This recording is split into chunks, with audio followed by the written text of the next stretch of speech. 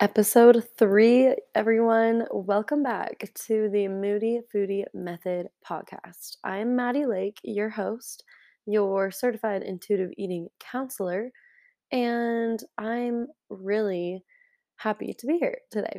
We have so many fun things to chat about, and it's going to be an amazing episode. I want to start out with my moody moment. As many of you may know, I am a Swiftie, and I have just been so happy because Taylor Swift's version of 1989 just recently came out a couple days ago. It's probably been like almost a week, something like that. And it's so good. Her her songs from the vault, oh, I'm just so obsessed. If you are not a fan, we won't be talking about this for too long. So stick around. But there is something important that I have to say about her songs. Well, first of all, I don't really know what my favorite song is from the vault. If you are dying to know my favorite, I'm really bopping to Now That We Don't Talk. I love that it's about Harry Styles, I'm pretty sure. Anyways, that's I think my favorite. Tell me what yours are. Please DM me if you are a Swiftie and we can chat all the things. And but I feel like this time of year, though, like with fall and winter coming, I tend to, well, I guess since her last album, like Evermore and Folklore came out a couple years ago, I've been listening to those. Usually, like those are the fall vibes, I feel like. But recently I've been listening to Midnight. I just also feel like it's such a fall welcoming winter pot or album. It's such a great album for that. And one of the songs that I've just been listening to on repeat is You're on Your Own Kid. And there are some lyrics in this song that just are incredible and just encapsulate what it is to be feels like to be a girl sometimes. And I feel like it relates so well to being a girl trying to fight against diet culture and just feel good in your own skin and be like happy with yourself. So this is my moody moment of finding these lyrics that I just could relate to so much. Okay. So in the song You're on Your Own Kid, she's, singing her stuff and then there are these lyrics and she says, "I searched the party of better bodies just to learn that you never cared." What? It's it's so good. "I searched the party of better bodies just to learn that you never cared." They never cared. When the song first came out and I heard those lyrics, I about cried because I just think of everyone in my life that just loves me just because for me and not about my body and for all the years that I spent caring so much about my body. And she just gets it, and the people that love us, they get it, and they don't care about our bodies, and we don't need to stress about manipulating them and just trying to change them all the time. And having if you don't feel like you are safe and secure in your relationships in your body, I would suggest um finding people that, sticking around people that do love you and care about you for who you are. And it's just such a great feeling. So thanks to our girl Taylor for just putting out those beautiful lyrics, and I just am so happy listening to that song. And going on with our moody moment, I have another one today because I'm getting a little bit stuffy. Hopefully you can't tell too much. It's just I think just the change of the weather, just a little it's getting colder here in Utah and winter is upon us. So I'm definitely just I think I might just have a little cold, a little congested these past couple days. And so I've been trying to figure out ways to stay as healthy as I can without like going overboard, I guess, and trying to go like crazy and just rest mostly. But something that got me excited is a couple days ago I made these ginger lemon shots because do you know how, like, at Trader Joe's, or I guess any grocery store, they'll have those little immunity shots? And it's basically I think they're immunity ones. The ones I've seen usually are just ginger and lemon, maybe a couple other things.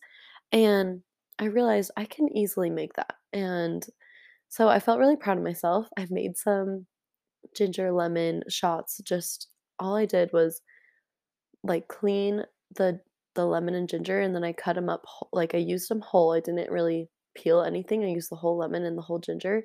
So then I cleaned it and then chopped them up, put it in a blender with, like, um, water enough to cover it, blended that up for probably a good 5 minutes, and I strained a little bit of it, but I also wanted to keep all the goodness of it, so it was a little pulpy, but I feel like that was what was helping me out, so I was really happy about that, and I had enough shots, little shots for, like, 5 days, so that was really exciting, and I think a lot of times that maybe that seems wellnessy to you, and maybe that would have seemed kind of wellness warrior-y to me too, when I was first starting my intuitive eating journey, and so I think this is a good point to make that the intentions behind your choices, like your food choices and like your actions and anything, is the main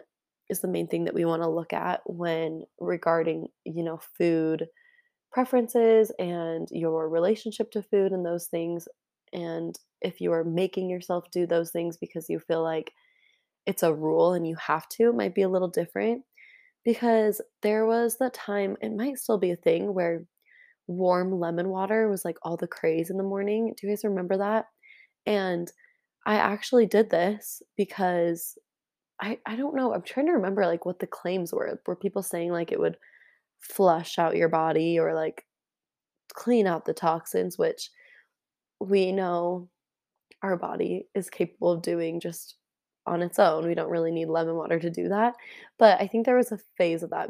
It might still be a thing. And so I did that for a little while with warm lemon water. But what I figured out was I actually really enjoy drinking lemon water in the morning, like cold lemon water, right when I wake up because I know I like having water when I first wake up. It helps wake me up. But I don't really like just plain water. I'm kind of getting like, it's just not doesn't taste good to me. I need a little something with it. So, honestly, I've been drinking lemon water in the morning on and off for the past couple years just because I enjoy it and it's a fun way for me to drink water in the morning, and it might seem like a wellnessy thing that I maybe I'm thinking, "Oh, this is gonna help me lose weight," or, "This is gonna help me become" I don't know, something crazy, but it really all it does is make me happy and drink some extra water in the morning, and I'm not gonna not do it because it might seem wellnessy, I'm gonna still do it because I actually enjoy it, and this actually is a great kinda segue into what I wanna talk about with food preferences and versus food rules today. With a lot of the holidays are here and, like, coming up with a lot more holiday treats and sugary foods and maybe foods that we don't usually have, there might seem like more pressure and tension around different foods. And I wanted to talk about like restriction in the sense of like food preferences and food rules to kind of help you take inventory of how you are maybe your own food rules, and subconsciously you can think about what they are so you can go into the holidays having a better understanding of like, okay, how do I want to approach all these delicious foods in a way that is going to support me and not leave me stressed out all the time. So with let's talk about really what a food rule is. A food rule first is probably pretty self-explanatory, but just something that you have kind of put in your head and in your mind that you need to follow regarding different type of food group or how much, an amount, a time frame, a restriction, something that seems like you need to follow it in order to change your body, in order to shrink yourself, in order to live up to some societal standard.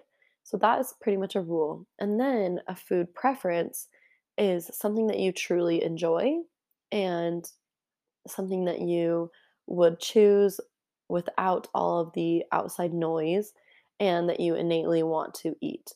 So pretty self-explanatory, but the thing with diet culture is and for however many years you might have been feeling like you're trying to be a part of diet culture, trying to follow these diets and things, it can get really foggy with what actually is a food preference and what is a food rule.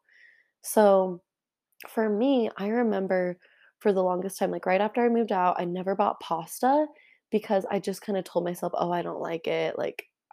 First of all, who says they don't like pasta? It's like literally delicious. I don't know. So I really just didn't buy it for years because I'm sure in my subconscious the restriction was because it was too high in carb and that would make me gain weight. So that was like my food rule, but I just would tell myself, "Oh, I just don't like pasta." And understanding when I kind of discovered that food rule, I've since then like implemented it and love pasta. It's super great. Have it at least once a week. It's also really cost effective for like a family or just like a couple. So we love pasta in this house. But so that I've realized was a food rule for me, and now I've implemented it now into my life where I can just eat it when I want it and can have enough of it and don't I eat it to where I feel pleasantly satisfied. But there was a couple months ago or so, I was on a trip with my family and we were at this pasta place and I didn't want to order the pasta. I like really wanted to order a salad. And I sat there for a minute being like, okay, um, like, do I just get it because that's what everyone else is getting? And like, I mean, this is a pasta place, or but I am actually feeling salad. And that sounds actually really good to me for some reason. And it might have been just because we had been eating I haven't had salad in a while, a lot of different kinds of foods. And I sat there for a second and decided, okay, this is my choice. It doesn't matter what anyone else thinks. And I ended up ordering the salad, and that was that. And we moved on.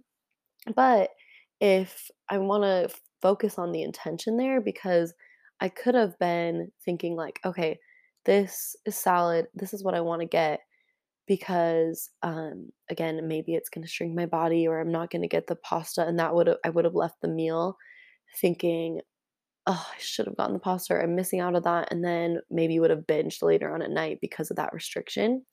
But because I fully gave myself permission to have the pasta and then decided, oh, this is actually what sounds good to me, the salad, I ate the salad and then had of course bites of the pasta because it was there, and I got to share some and felt really, really happy and satisfied at the end of it and moved on. So those kind of situations are really what only you will know what your intention behind it is going to be. And it takes a lot of trial and error in those situations to really ask yourself, okay, like what is my intention behind this? Like, is this a food rule? Is this a food preference? And just giving yourself grace through all that to try and then re kind of regroup at the end and ask yourself, okay, how did I feel at the end of this? What could I have maybe done differently, and what am I going to do what could I do differently the next time? A phrase that I always brought with me to meals when I was first beginning intuitive eating and still sometimes do is, what can I learn from this experience? Knowing that there will be so many experiences to eat in my life. So every eating experience, every time you eat is a chance to learn something about yourself, about that time, that season in your life, what feels good and what doesn't. So I hope that kind of understanding the difference between food preferences versus food rules will help you turn inward and just kind of take a second to help you, especially as we move into the holidays. So, but how can we kind of not overdo it with sugar and treats during the holidays? And I bring this up because usually we just don't want to feel it doesn't feel good after you've binged on a ton of candy or sugar treats or whatever it may be, but we also don't wanna deprive ourselves, right? And I feel like every year I get a little bit better at enjoying the holidays because I'm not stressed about food. I feel like growing up in the once I kind of started my little healthy eating, dieting phase in high school, I remember being so stressed around the holidays, but every year since, it's gotten better since implementing intuitive eating. And a question I kind of like want to pose to you is that if you are feeling that intense overdoing it, feeling really unhappy or feeling unpleasant after overdoing it during the holidays, is maybe you are consciously or subconsciously restricting before the holidays come. I think it's common to hear people say, "Oh, like I'm saving up calories or this and I'm trying to quote eat good before this meal because maybe they think in their heads it's bad." But from my own experience, this is kind of like just prepare setting yourself up for that failure of binging. A good analogy that I learned from my intuitive eating training that has helped me a lot from Evelyn Tribbley, the dietitian. She used the analogy of holding your breath underwater, like restriction to food. So if you think about it, you're holding your breath underwater, and the longer you hold your breath underwater, once you come up for air, the bigger gasp for air you're going to want, right? You're going to take a huge gasp when you come up, depending on how long you're holding your breath underwater. And this can be so easily related to holding yourself back from a certain food group, whether it's carbs, if you're restricting from carbs for so long and then comes Thanksgiving and you completely go overboard that you can't even remember what you ate because you're in such a quote food coma, something like that. And so that holding your breath, that restriction, the waiting and then overdoing it can really be stopped or s- um, starting the stopping process to start allowing yourself having more treats around even all year round and having them be less of a high anxious thing because you're always allowing yourself and giving yourself that permission. And sometimes I feel like it is intuitive to take into account the way that food will cause you to feel like the next day. So, remember in my first episode, I kind of gave the definition about how intuitive eating is actually part logical. We actually want to use our brain. It's not all just, eat whatever you want whenever you want. And so, using that, the the idea of, okay, how do I kind of looking out for your future self can also be so helpful. So I remember when I was starting to kind of tackle the fear food of ice cream for myself, I was eating a lot of ice cream because it was such a fear food of mine. And it got to a point where I would wake up feeling really unpleasant because of all the ice cream that I would eat. And I realized that okay, I this ice cream, eating a ton of it at night, late at night especially, isn't really helping me feel ready to go about my day the next morning when I have to wake up and go to work and have a clear mind. And so I would realize that, okay, sometimes when I do want ice cream, maybe I'll have it earlier in the day, or maybe I will have a certain amount and see if I'm full from that and then can have it more tomorrow, always allowing myself later on. And now that I feel like it's not a really triggering food for me, I can keep it in the house and it can stay in the freezer for weeks and I I just have that neutrality around it. I still use my intuition to think, okay, I have to wake up extra early tomorrow to go teach a Pilates class. I don't really, and I'm kind of already going to bed late. I don't really think I want to have that late night dessert because it's not going to help me wake up as early with a clear mind. And so that's something that could be taken into account as just a logical response and check looking out for myself. I'm not saying that I can't have ice cream, just saying, okay, I want to maybe have it another time and be aware of my experiences and how I want to feel the next day, how I want my food to digest for during the night, and just taking those things into account. So that's kind of like a small example, but something that again takes a lot of practice and is super helpful when you allow yourself that permission to just think objectively how this is going to make you feel and not that you're a bad person whether or not you eat something. And then I have a last little tip for you guys with holiday eating and just eating in general, but especially because we're heading into the holidays, is to keep your eyes on your own plate. And I've said this a lot on my Instagram with trying to get away from that comparing yourself to what others are eating. You are going to know your body best, and trying to always keep up with everyone, what they're eating around us, or like thinking about what they're eating. We don't know their needs.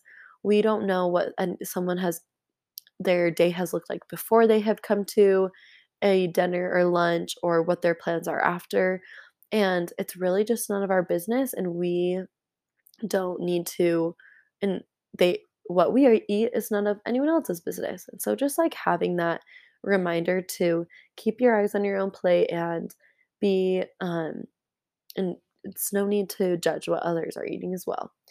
So I hope that this little episode was helpful as we are preparing for Thanksgiving. I hope everyone had a great what was the Halloween? Duh, it's like 2 days ago. Hope everyone had a great Halloween and that you're enjoying all of the fun festivities, and I hope you have an amazing Thursday, and we will chat next week. Bye, you guys.